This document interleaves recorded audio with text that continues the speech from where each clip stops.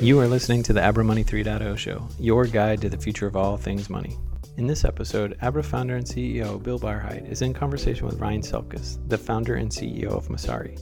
Their conversation is a deeper dive into the crypto thesis for 2020 paper that Messari recently published. Some of the topics include the Bitcoin as digital gold narrative, unbanking the banked, the future of crypto on-ramps, tokenized income share agreements, and Messari's plans to create a decentralized autonomous organization.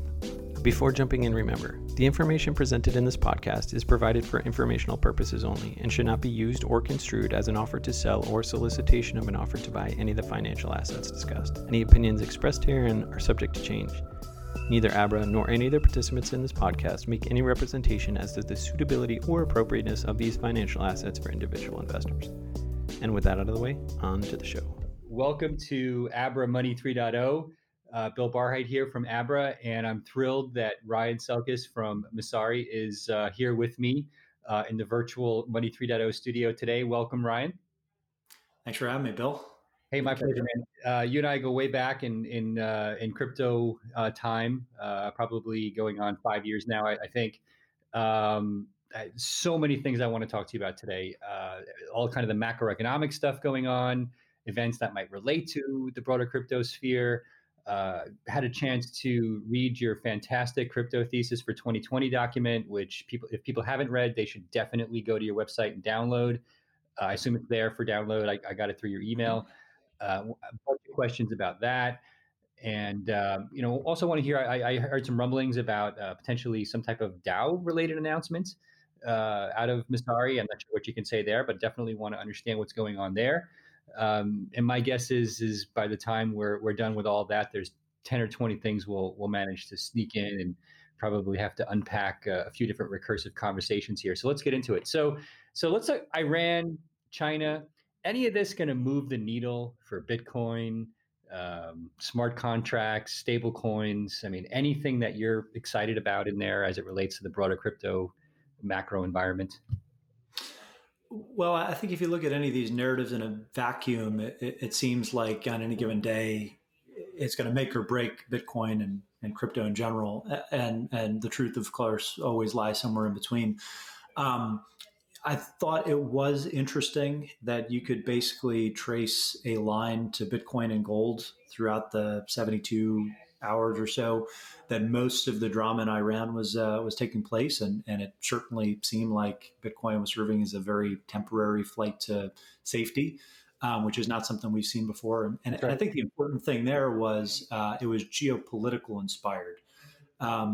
So, I do think that there may be a difference at this point when it comes to macro events between the geopolitical and then just the economic, right? So you tend to see Bitcoin trade as a risk-on asset, where if the stock market's doing well, Bitcoin's doing well, and really we haven't seen any exceptions to that because we've been in a 11-year bull market, ironically.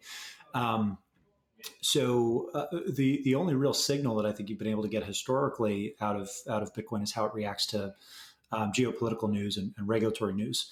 And that's why every time that there's a rumored announcement and an actual announcement out of China, the price moves pretty significantly. And we've seen this as far back as 2011 with the Cyprus bank bail-ins. Bitcoin does react to those type of events, but how much of it is like other people betting that that's going to move the needle versus it actually being a flight to safety? I'd bet on the former versus the latter. And I think you and I kind of share this opinion when it comes to the halving, which is different, but it goes to this concept of virtuous and vicious cycles that impact these monetary assets. Yep. So one way to let's just get right into it, right? So I look at kind of the long-term bull trend that we're still in on Bitcoin, if you look at it from a prop trading perspective, as completely correlated with the fact that we're in the midst of one of the longest bull runs in U.S. market history. And I wonder what would happen to that bull run if basically we entered into a 5-year sideways down cycle, which a lot of people who are in Bitcoin have never experienced in their life, because this started when they were 17 or 18, and now in their late 20s and basically only know a big bull market, which is what I went through when I was at Netscape in the 90s, where a lot of people who were going through the dot-com days had never experienced a downturn. right? Mhm. So I don't know. Do you think that they're that correlated where a huge stock market downturn basically puts Bitcoin even further in the doldrums? I think that's certainly a possibility. I mean, who knows, right? I mean, I'm just some guy off the street, same as you, right? Well, it's not like we're going to prognosticate on what the future of the global market really does. Much less, maybe we can opine on some of the edges around Bitcoin and certain crypto assets, but um, I think many people that are into crypto have already, in some respect, made a long-term macro bet that we may never see another recession until like the big one, right? Like the inflationary recession, because um, it doesn't seem like there's any willingness to taper spending at any of the Western, major Western economies, or in general, really. And ultimately, as long as you keep printing money and stimulating the economy that way, it's it seems like it's kind of going to work until it doesn't. Right. And that was, at least for me, I mean, that was the general trend that got me into Bitcoin in the first place, right? This is 2011, around the debt sequester. I'd heard of it, but at that point, it wasn't really easy to acquire, so I kind of wrote it off and bought gold, shorted the Treasury ETF, and didn't buy Bitcoin. So I was right on the thesis, but was like 0 for 3 on a massive scale. Yeah. Yeah. And then, it wasn't until 2013 that, kind of corrected it. But I think everybody, whether it's 2011, 2013, like this year, that's still, that whole narrative is the driving force behind the entire industry, even though it's very Bitcoin centric.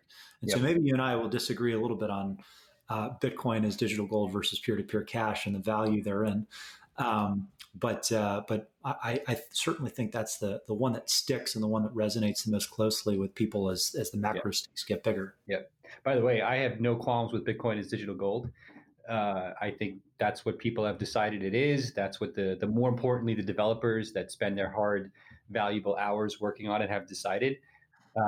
I just don't see any visibility into any kind of sovereign, free, P2P based version of that getting any traction anytime soon, and that's disappointing to me. And there's myriad reasons for that, which we could spend hours on. But as digital gold, I think it's great. I think I'm personally long Bitcoin, and I have no intention of going anything but long Bitcoin in that regard.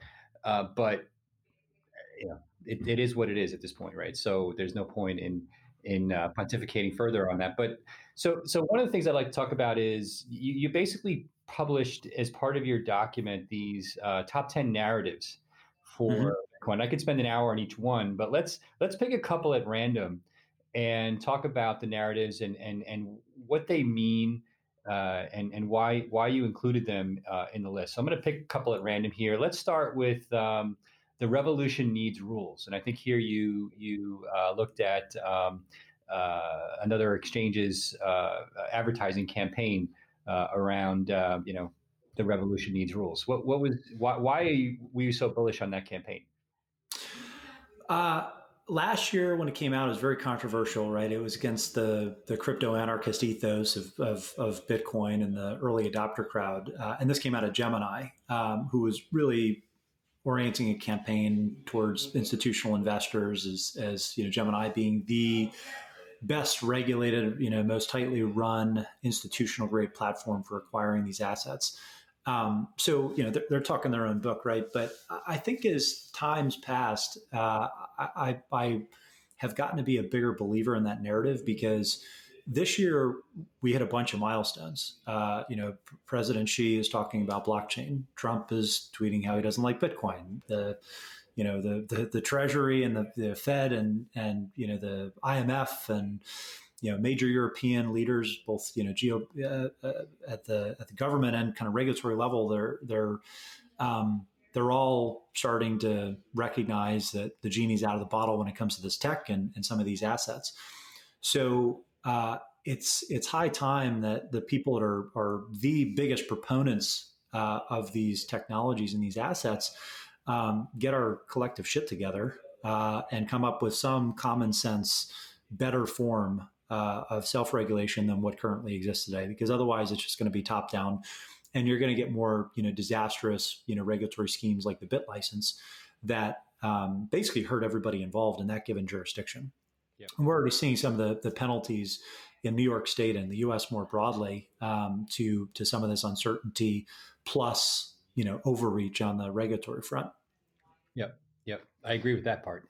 I actually, to some degree, I mean, it's almost like it's inevitable regardless of self-regulation, right? I mean, I feel like whatever California is going to do, California is going to do in a vacuum, regardless of what industry tells you that they're going to do on their own. It sounds like you may feel like that's not necessarily inevitable. Is that true? Well, if the revolution is to be successful, the revolution itself needs rules. Otherwise, the monarch just will continue to set the standards and tell us what to do, and we can go back and play in the sandbox. But it's not really going to offer any meaningful improvements over the legacy financial system, because you're going to be, burdened by 40-year outdated standards that really apply to a much different world, and never even would have conceived of the idea of a third ledger to universalize, all the other record keeping systems that they used to take for granted, and we take for granted now. But I just generally think that there's been a historical bias to encourage or promote safe harbors, fight for safe harbors, or laissez-faire type regulatory structures. And in reality, the same people that have been pushing for that are, very often the ones that raised, hundreds of millions or billions of dollars, and then, spent it on, yachts and Caribbean islands and all types of bullshit that any regulator is going to look at, and they're going to say, well, this is why we can't have nice things, right? You're looking at us like we're the bad guys, and you're acting like this. What do you expect? Yep. Yeah, totally. So, I mean, time will tell. I think it's going to be a combination of both things. Rules for revolutionaries, we'll see. I don't want to just be the pessimist, but I do think to a certain degree, larger states and actors are going to do what they're going to do. But it certainly behooves us to do the right thing regardless, whatever the right thing might be. And but when I say us, I mean anybody who's got a stake, because it's going to mean different things to different people. Okay, so let's talk about this thesis around unbank I think you wrote unbank the banked. Now, I chose this one because just reading here, two things. One, you mentioned Wences Casares, who I love, and LSD, which no comment, but if you mention LSD, I got it. You also love. So I didn't say that. But anyway, so you wrote unbank the bank. Unbank the banked. I love this quip is what you wrote. So what do you mean by unbank the banked? Well, it's a reversal of the meme, bank the unbanked, which I think kind of hit its nadir when Mark Zuckerberg was promoting all of the good things that Libra was going to do for the unbanked of the world, and positioning Facebook as this white knight fintech savior for hundreds of millions of their existing users, and no one really bought that narrative when he spun it. And I think more and more, it's not really something that's a primary focus for the Bitcoin community in general. You do see some pockets of the crypto community that are still working on this application set for that end user base. But by and large, I think people recognize that, like the Elon Musk model of selling a Roadster before you get to the Model 3 is probably the way that you need to go as you're getting people to adopt this technology. And that really means that you need wealthy people to be able to take their money out of the financial systems that they're used to, and use the digital gold use case, so they can take their the clothes on their back and whatever in a brain wallet and mnemonic, and flee whatever jurisdiction they're in if that's what they intend to do. Now, this opens up some pretty sticky situations that'll be bad from an optics standpoint when they inevitably arise, right? Some plutocrat is going to escape from Russia or the Ukraine, and try to get asylum in Ecuador, and they're going to have hundreds of millions of dollars of Bitcoin that they absconded with, or it's going to happen in China, or really any jurisdiction. I think we had a Japanese auto exec make his way to I don't even remember, somewhere in the Middle East over the weekend. Yeah, yeah. Gosen just went to Lebanon, escaped Lebanon, in like that's right. Yeah. a meat locker or whatever it was. Now imagine if he had taken all of his assets and they were stored in Bitcoin, and he just How do you know he didn't? I mean, well, possibly. maybe he did, but as long as it didn't make the news, I think that's a net positive. Right. The Exactly. but That's what we've devolved to. The fact that didn't happen, at least from a news perspective, is actually a good thing for crypto. yeah, exactly. I think the that use case though it's important, right? And it's the digital gold. It's like the true gold bug, like doomsday prepper type mindset. I think to have a little bit of this, electronic gold / cash that might be volatile, but at least it's transportable if things really hit the fan. Short of Mad Max, right? Like things hit the fan and you just emigrate to another country. How do you do that? I think that's pretty powerful, especially given the negative interest rate environment that we have on a worldwide scale, and the fact that no one really knows who's going to be impacted the worst by whatever the next recession is, right? Whether it's the big one or just another, major global downturn. There will be another recession at some point because there always is. That's when, coming back to the earlier conversation thread, we'll see exactly how Bitcoin is working and whether it's just a true speculative bubble that's going to go back into a 5-10 year winter, or if it's got staying power as this inflationary recession resistance asset. So, which is where I think you and I have our money. If you start, what you're kind of implying earlier, what you said is you have to start at the top of the income pyramid. It almost like it becomes like schmuck insurance to say if things really go south, then the top 1% of income earners globally, which is about 70 million people, should be doing this. How does that happen? Because if 70 million people tried to do what we were just joking about Gosen doing, that wouldn't be possible today. And so, of course not. Yeah. So but, I mean, it doesn't happen all at once, right? So that's only 1%, and that's potentially, like you said, that's the uber rich who, where we should probably market this to at the beginning as some type of doomsday or schmuck insurance, whatever you want to call it. Yeah.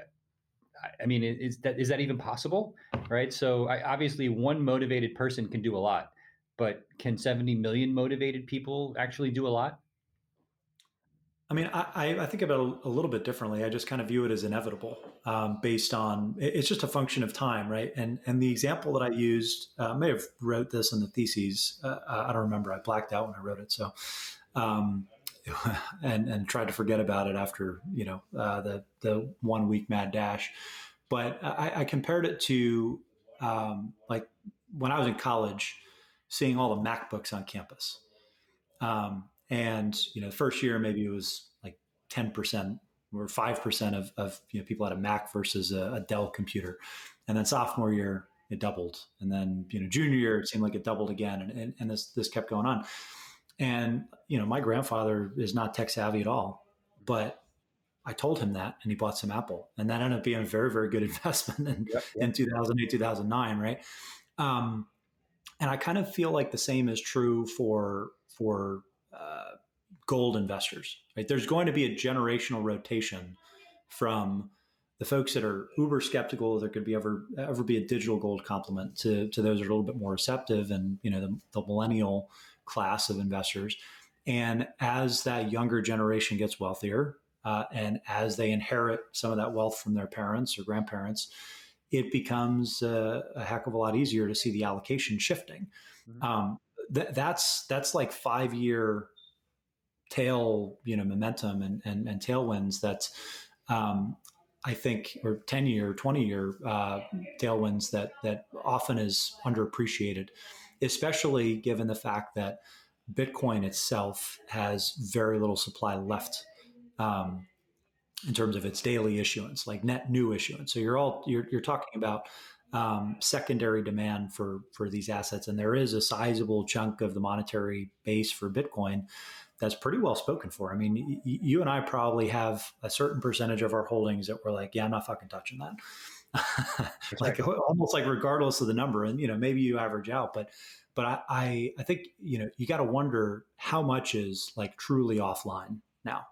out of that base. And when you start thinking about it in those terms, you think about the 70 million folks that are ultimately going to pile into this. And it doesn't have to happen all at once. It'll happen, I think, in these fits and starts, just like it always has. I think it has to happen that way technically anyway.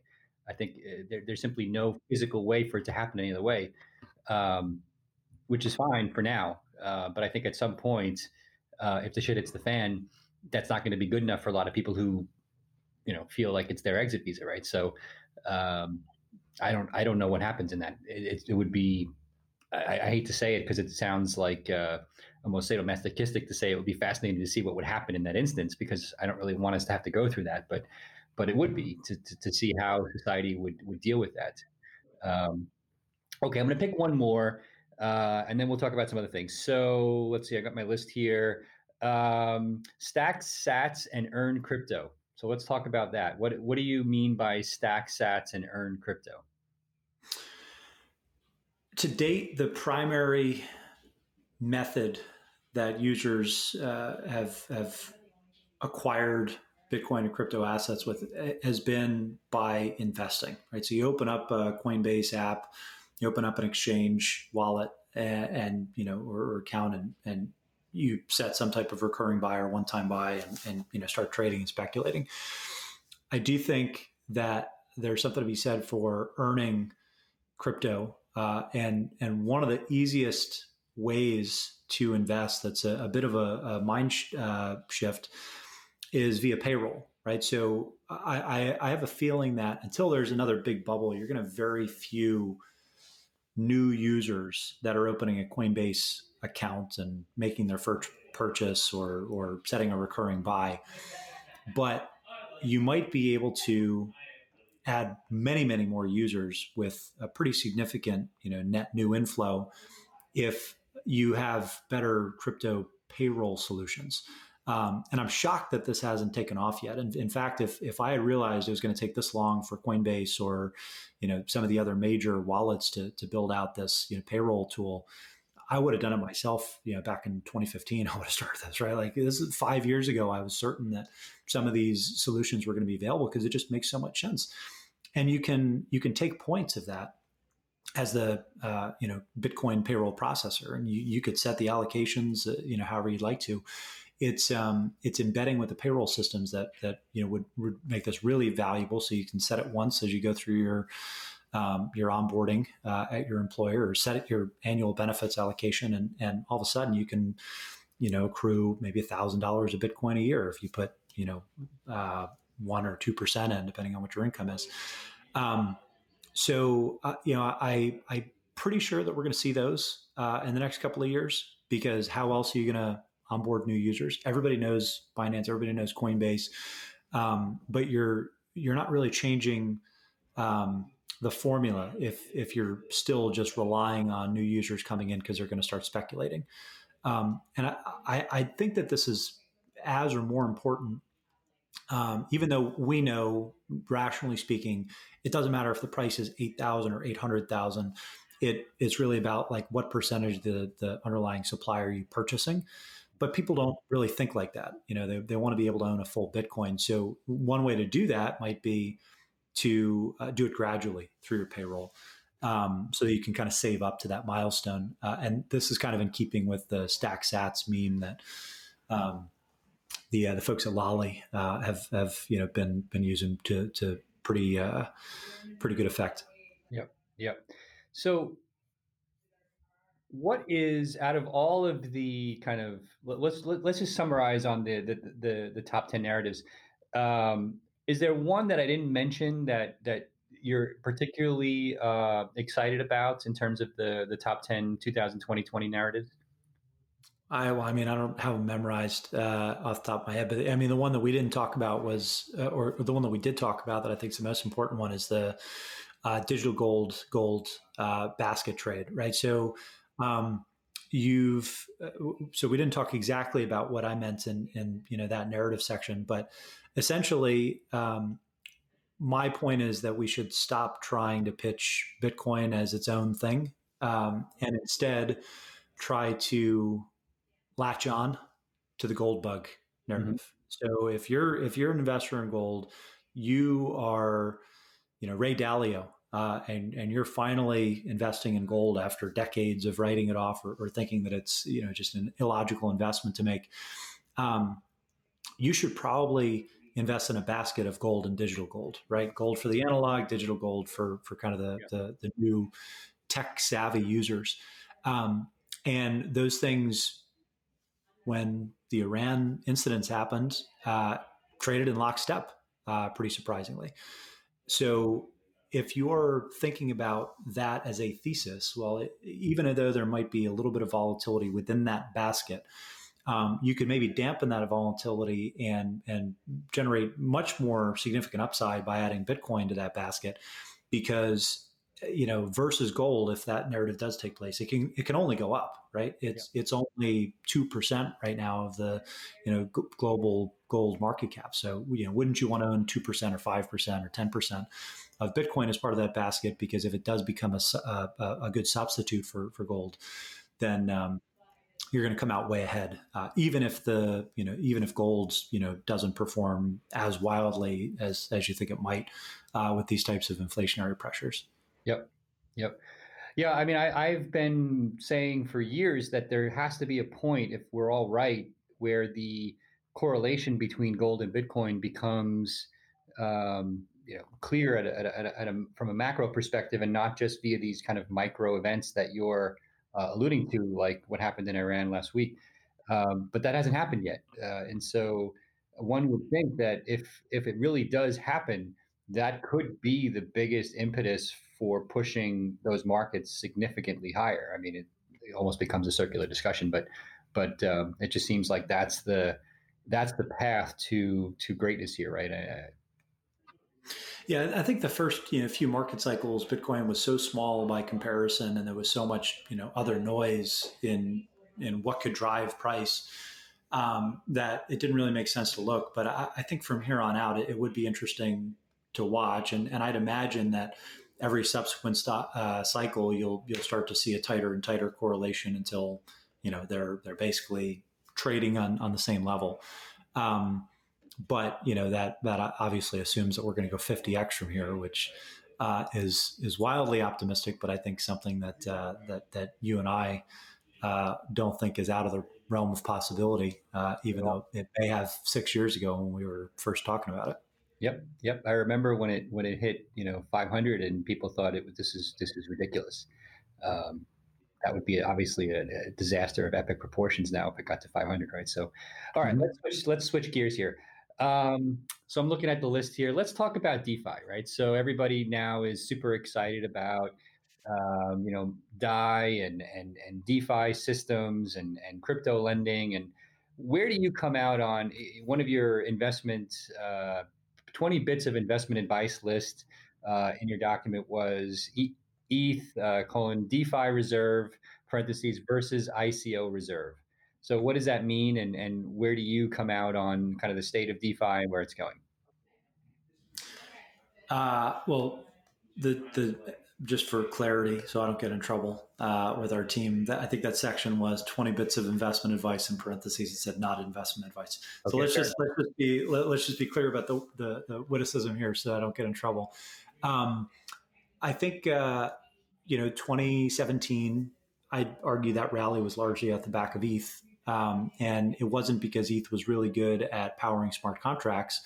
It was because it turned into the reserve currency for the ICO boom. And you needed ETH in order to pile into some of these speculative investments, and then you'd recycle them when one popped, and you'd kind of move on to the next coin. And what's interesting is the bubble more or less popped in in kind of early 2018, and around the same time, towards the end of 2018, you had Maker really coming into its own, and basically last year was the year of Maker as a project in terms of the value that was locked in collateralized debt positions, in terms of the amount of DAI that was issued, and I think that narrative really started to take off, and the total value of ETH locked in that system started to take off. So it took the place of ICOs at least a little bit in terms of kind of proving why you would need ETH as a kind of base asset for running smart contract applications instead of just using it for gas, for instance. And I think that's healthy, right? I think that the Ethereum community in general would probably do just fine if they focused on being a global censor-resistant settlement layer for new financial applications. I don't think you need, virtual cats and, timestamping services and other non-essential, arguably important, but certainly non-essential for that blockchain solutions to to exist on the same chain. I think that ultimately, my interest in Ethereum started when it became clear that people were thinking about it as money, full stop. So there's three assets that I hold right now. It's Bitcoin, Ethereum, and Zcash for very different reasons. And they're all monetary assets. And that's it, right? I don't think about really anything else right now as being, properly valued, just because we're still in the infrastructure phase and no one's using any of this shit anyway. They could. I'm sure there will be killer apps that emerge soon, but the closest that we have are those that are built on top of Ethereum in a DeFi stack today. Do you have a theory as to what takes DeFi more into the mainstream in the traditional banking sense, or do you see them as kind of just different worlds, whereas what we're calling DeFi right now services crypto, or is there some overlap at some point? I think it's hard for me to imagine a scenario where DeFi is interesting for folks outside of crypto this year. You're still talking about very small numbers. It's hard to use.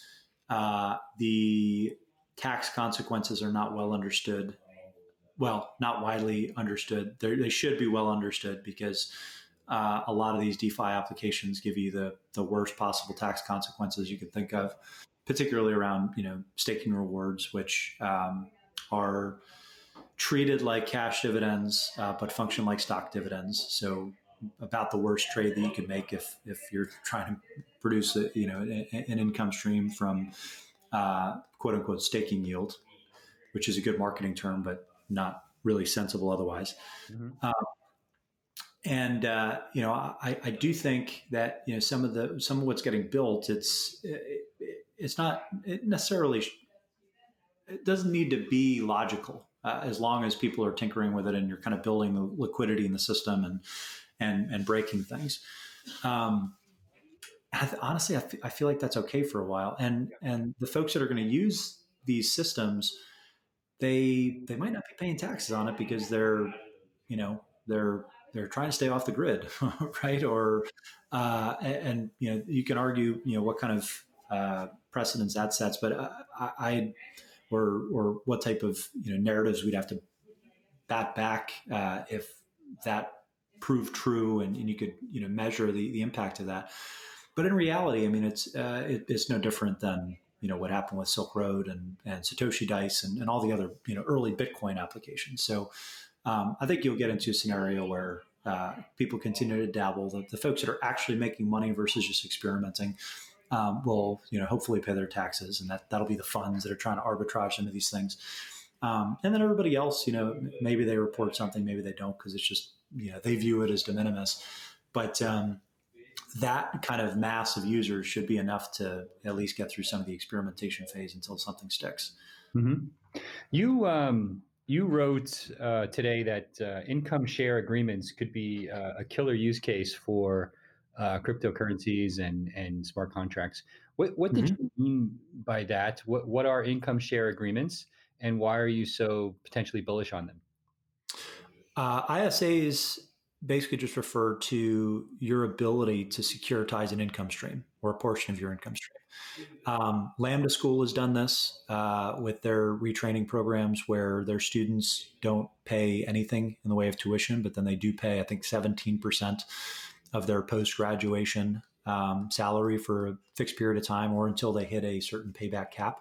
Mm-hmm. And what it does is it eliminates some of the risk for the borrower And the lender's happy because you can still come out net ahead if you're good at who you're extending, these ISAs to. The classical argument was, well, if you create like an ISA, then people don't have the same incentives to work hard. That's not really true because it's basically like a spin on if you tax me at 50% versus 35%, I'm not going to work that hard. That doesn't actually ever happen in practice. But what's unique about the news with Spencer Dinwiddie, who's the Brooklyn Nets guard, who's really started this meme again around tokenized earnings and tokenized contracts, is it looks like a toy, and it actually borrows from historical legacy financial system innovations around securitizing entertainers' income streams that happened with David Bowie when they called them Bowie bonds, and then it happened with a company called Fantex, which stood for Fantasy Exchange, that tokenized the contracts of like Arian Foster, Vernon Davis, a few other kind of NFL players.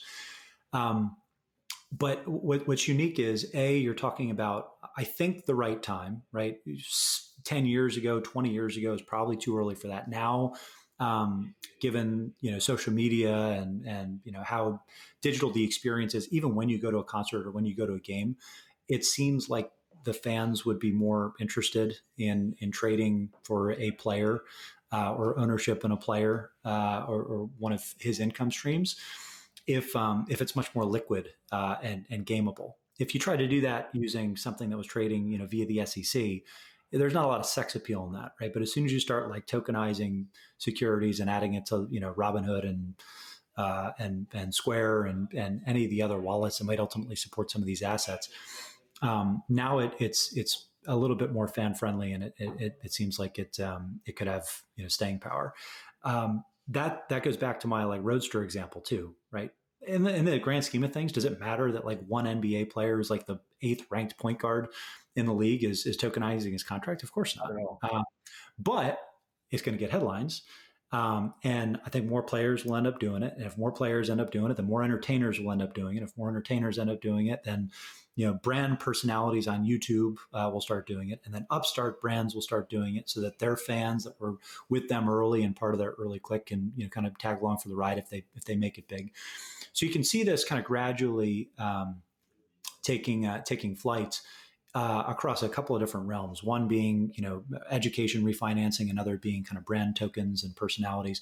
And that's probably most important because, really the world that we're moving to is a gig economy where people are going to want some type of income security, but the rewards will end up being very, very lumpy. So I think that this is a huge precedent, and it's nice because it's backed by earnings. It's not backed by air. Yeah. So thinking about this guy from the Nets, the Brooklyn Nets, Spencer Dinwiddie, I think is how you say his name. Mm-hmm. Good player. I mean, like you said, average player by NBA standards. Above average. Yeah, above average. But he's okay. not, but my point is that all NBA. There was precedent for this in kind of the non-digital world with what Bowie did, which you mentioned earlier. Mm-hmm. That never went anywhere. I mean, there was never. It was never followed on with other musicians doing the same thing. And I would venture a guess that most musicians didn't understand what the hell he was doing in the first place. They probably still don't. Well, that's because they packaged and sold it to other financial investors. Yeah, I understand. Who don't give a fuck, right? The financial investors want to make money. I think what's different now. Who else are you going to package it to? So I get that. I agree with that. But my point is that why would I think what he did is very interesting. I'm amazed that he did it. It's much easier when you're making that much money to just basically give it to Goldman, let them manage it, and go about your day and have fun. And they all basically do their venture investing now and have a great time out competing each other. They compete in venture to one up each other, just like they do on the court. It's fun to watch. Why would he bother doing this, knowing that it's more work, more risk? Ethereum contracts have broken in the past. It seems like on the surface, you can almost make the case there's more downside than upside here. Well, I mean, he's still getting the cash up front, right? If he wants to speculate in Ethereum or a crypto asset, it's no different from him, buying a chain of restaurants, right? Or whatever your financial advisor is going to recommend. Yeah. And the important thing is, it's not the whole income stream, right? when Fantex was still around, this is 5 years ago, and they went under. I don't know the exact story of how it all went down, but they had half a dozen player contracts that they'd securitized. Mhm. The issue was they never had like a big star, right? And also the dollars were quite a bit lower, and the predictability was lower because you're talking about NFL players versus NBA players or MLB players. Obviously, NFL careers are, on average 3 years. So some of these players, like Arian Foster, they tokenized his contract. He blew out his knee the next preseason. So that could still happen in any sport. But the thinking is that you could ultimately grow with the player, right? So if you get a young player like Dinwiddie and you're able to kind of trade this token over time and kind of parlay this, so it almost becomes like a futures market on what you think the next contract will be. Well, that's great for the player. That's great for the fans. That's, kind of good for helping set price for contracts in the NBA, right? It's almost like a prediction market of sorts at scale, right? Maybe this one just kind of is an anomaly for right now. But I think the important thing is it helps set the precedent. You kind of pave the way for others. And look, he's going to make that back tenfold just by being a brand ambassador for whichever platforms get built out. So, there's always, little benefits to doing these things that are quote unquote free, particularly in an emerging market where people are so competitive about getting their allocations. He's going to get into every deal that he wants to with this new, basically $13 million, personal account that he can use for angel investing. Right. So just coming back to this income share agreement concept in general, how do you enforce that? Right. So if you basically have this, I guess you basically enter into this debt agreement with, in the case like this Lambda school you mentioned, does tokenizing that represent any benefit to enforcement in some way? And if the person is actually earning money in the kind of traditional physical world, how does that translate back into a smart contract in the digital world that represents a benefit for kind of tokenizing your right to future earnings? Yeah, I think the token element should ostensibly help with faster resale, right? So more liquid trading of these ISAs. So in other words, it doesn't necessarily solve.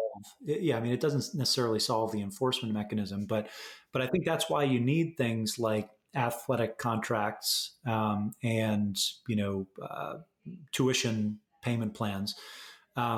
Because there is going to be some kind of real world financial contracts that you ultimately need to satisfy those obligations. And with Lambda School, it's easy because they're helping place the candidates, so they know what they're making. And by and large, the candidates that they are retraining are getting 50, 75, 100% increases or more in their salary versus what they were getting beforehand. So there's quite a bit of goodwill.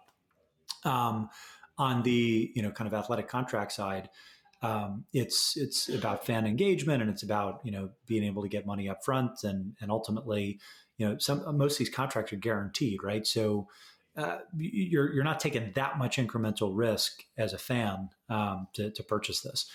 I don't know that it works if you're trying to just take some guy off the street with a suit and tie and say, okay, we're going to rank your resume and then say you're worth X amount. But then we got to chase you throughout like your employment, next 5 employers to actually collect on that.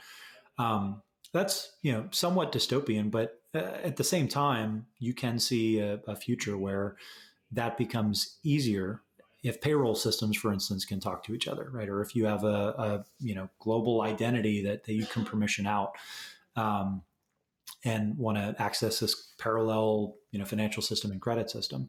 So, those are going to happen.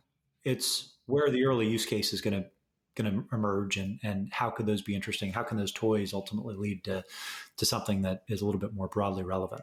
Yep. So I'm fascinated by this topic. This is one of the things that we have to come back to. I thought about doing one, by the way. Bill, did you know this? I thought we talked about it.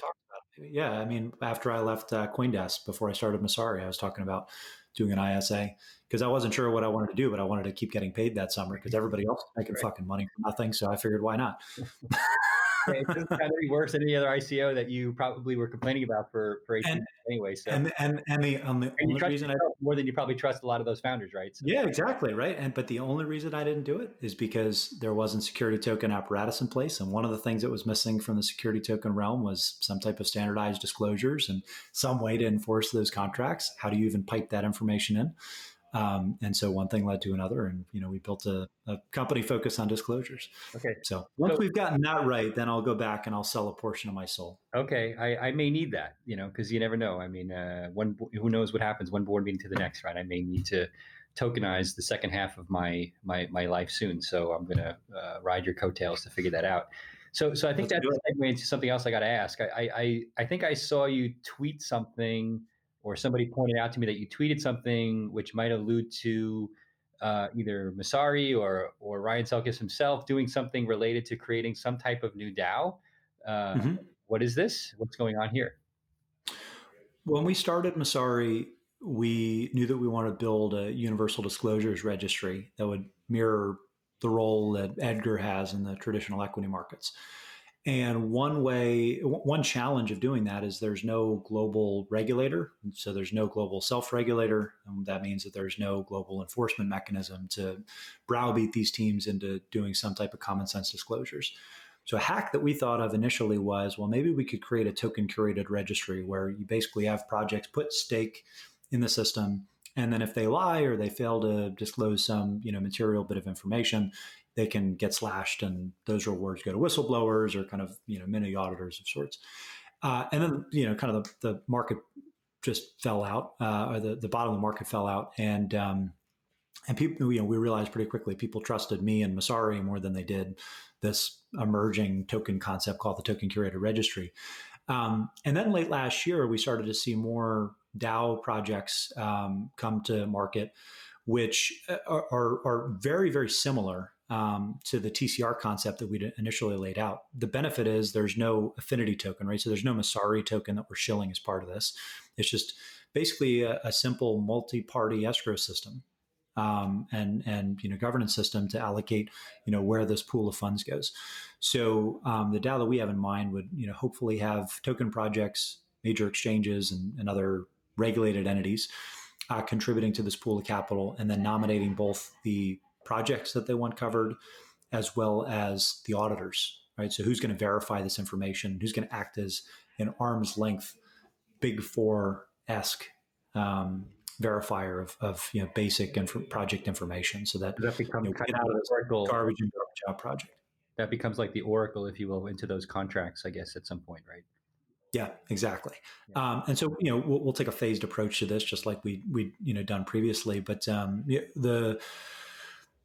from day one, the company's 2 years old, right? So basically, since early 2018, we knew that we wanted to decentralize this because the information that we're collecting and verifying should be table stakes to any functional, global market for these assets.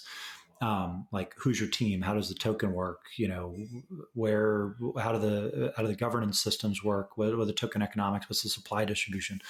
Like, that's like front of the S1 type of information in the public market. So we never thought about that as proprietary. Instead, we thought if we can build a network around this and we can get the basics done right, then we can kind of gradually decentralize that, put all the data into Creative Commons, and then we'll make money based on the tools and services that we provide around that. But by the way, so can some of our competitors. At least we'll all be talking about the same data in the same way. So you get instead of 20 different versions of the same 10K, you have one universal version, and we'll let the chips fall where they may from a competitive standpoint, because I know that we're going to be able to build interesting things beyond that. Yeah. So how does Masari, in theory, make money in this model, this DAO model? Yeah. So right now, we're charging an annual license fee directly to the teams that are working with us on the registry.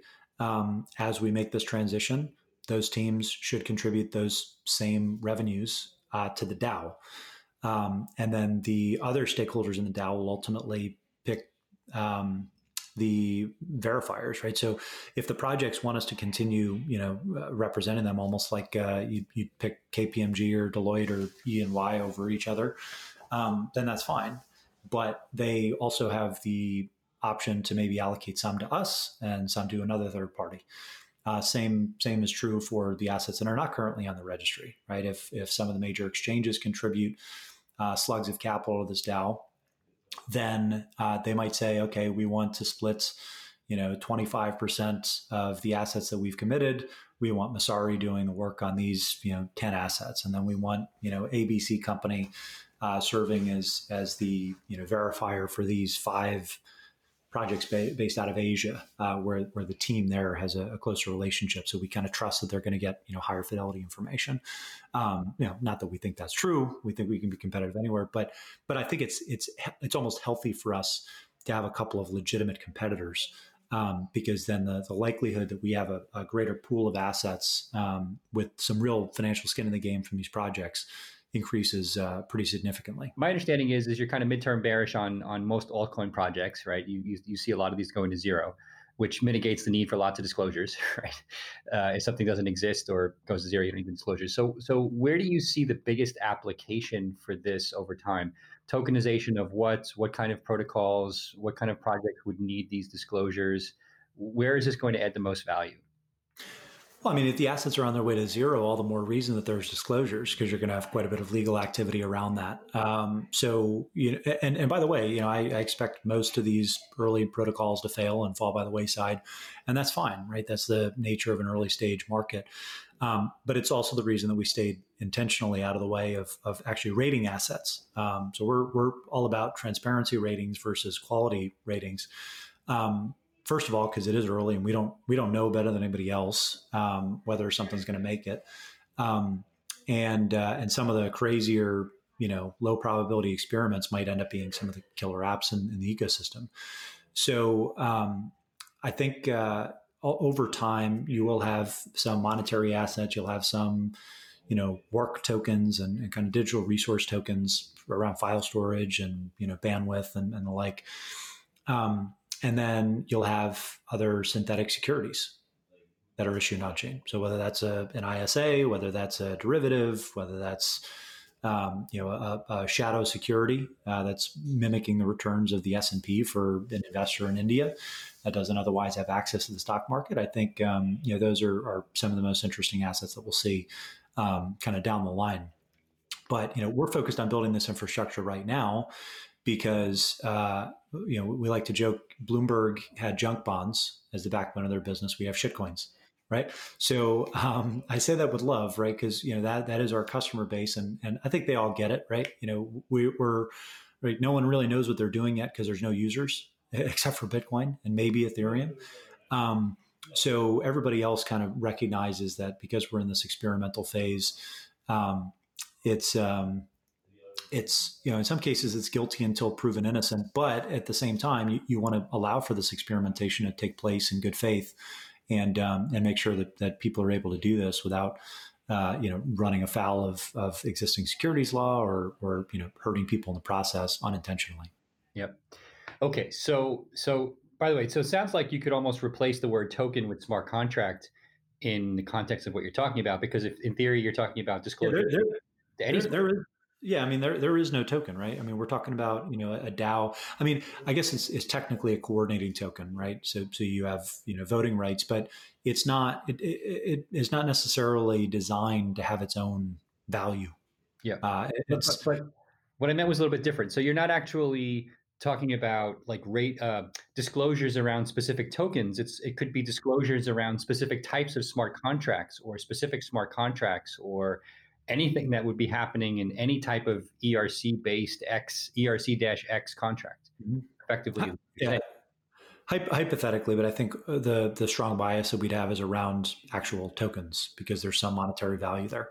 Okay. Whether you believe in what backs that value or you think it's smoke and mirrors is another story. But I think orienting around the assets themselves is what really matters, because you can't invest directly in a smart contract. Yep. Like you technically do, but really you're investing in the actual ERC-20 asset. So that was a perfect segue to my last question/comment, which was, I would be remiss if I didn't bring up the mother of all Selkis pet peeves, of course, which is the Ripple XRP protocol/token. And you've written extensively on your feelings on their transparency or lack thereof. You mentioned it again in your 2020 comments. What is your, you've mentioned that you've been surprised, dumbfounded maybe at the staying power of both Ripple, the company, and XRP, the token. Where is your current thinking on, the company, the protocol, its staying power? Are they transparent? Are they not transparent? Where's this all going? Well, I think that Ripple, the company, has built one of the more impressive tech stacks and has much closer to product market fit than 99% of other projects that are in crypto. The issue has always been, I've called them like the Jekyll and Hyde of crypto, right? So on the one hand, you've got Dr. Jekyll, who's trying to disintermediate Swift, and they're working with all these banks, and they've got this, phenomenal team and bench of board and advisory, members, and they are creating interesting tech, solving a real problem, and they were very early as pioneers in the industry.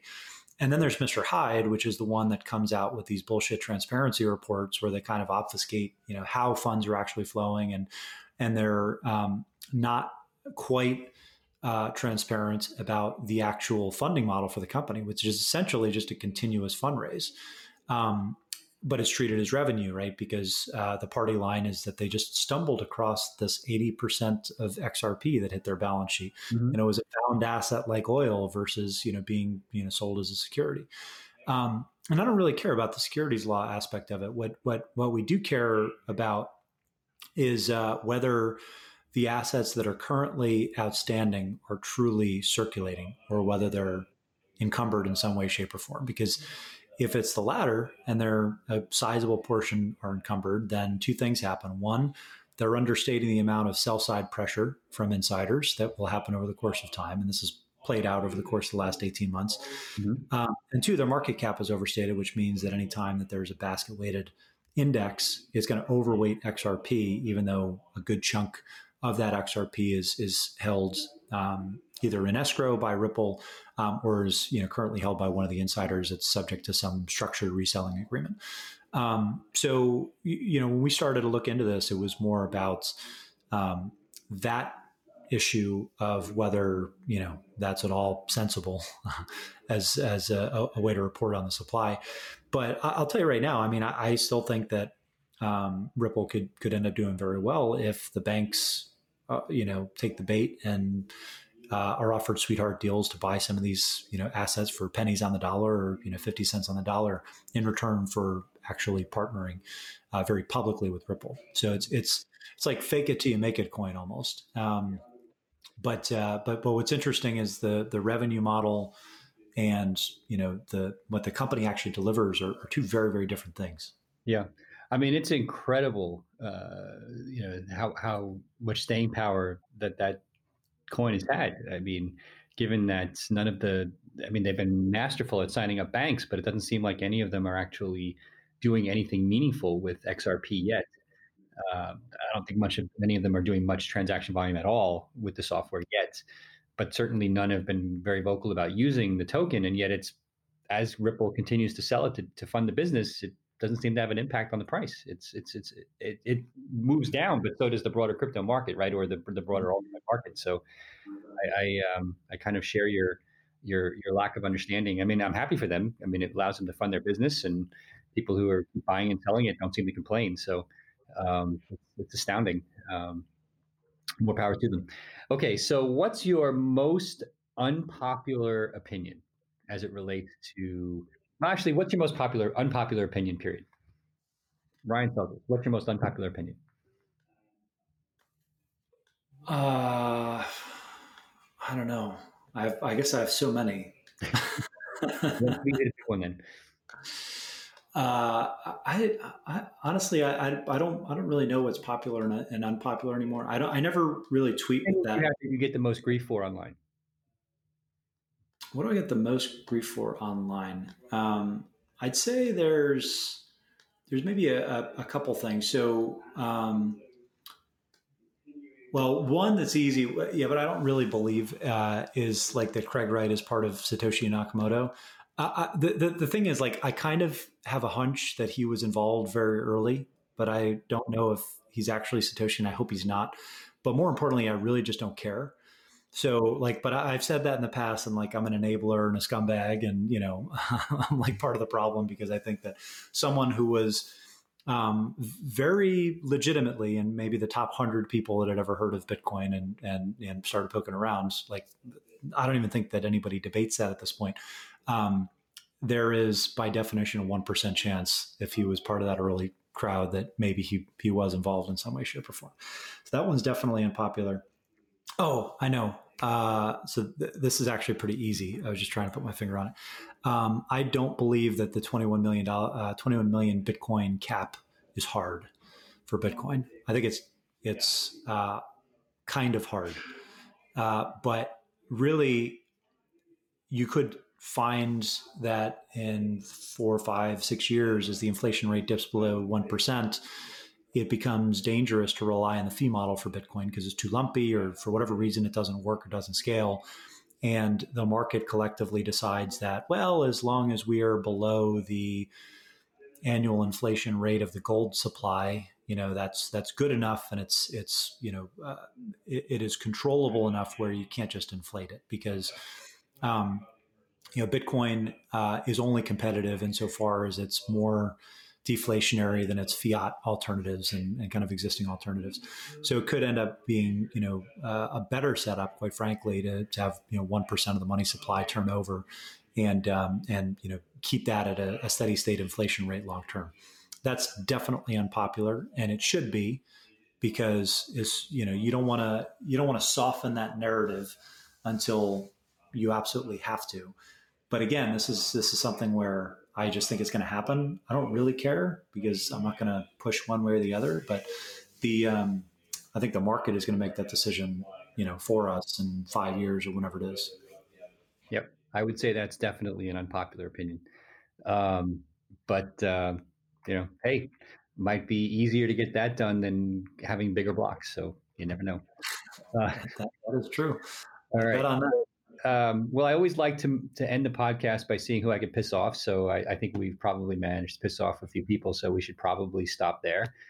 Super interesting conversation. A lot of things. That piss everybody off. Yeah, there you go. It's not interesting unless somebody's aggravated. So the good news is we got a lot to document to come back to in a year. To basically, see where we're at and see what we got right, what we got wrong, and obviously we'll be talking along the way. But I look forward to doing this in January of 2021 and assessing what we got right, what we got wrong. So Ryan Selkis from Messari, it's Messari.com, MESSARI.com. Did I get that right? .io. Yep. .io. I apologize. Okay, Messari.io. We're gonna get the .com at some point, but we're too frugal, so we'll do it like right before our next fundraise, before anybody knows that we have money. Gotcha. Well, we'll link on it from abra.com anyway. So this email goes out to hundreds of thousands of people. They'll see link to Messari.io. 2-Bit Idiot on Twitter, my favorite Twitter handle besides my own, and great newsletter every day. So you can get all of that at Messari.io. And Ryan, thank you so much for joining us on Money 3.0. We really enjoyed having you here. Thanks for having me. It's always fun, man. All right. Well, I'm going to call it there. That's a wrap. And thanks for joining us, everyone. Take care. Thanks again for listening to the Abra Money 3.0 show. We hope you liked this episode as much as we did. If so, please subscribe to the show wherever you get your podcasts, and download the Abra app wherever you get your apps. Thanks again.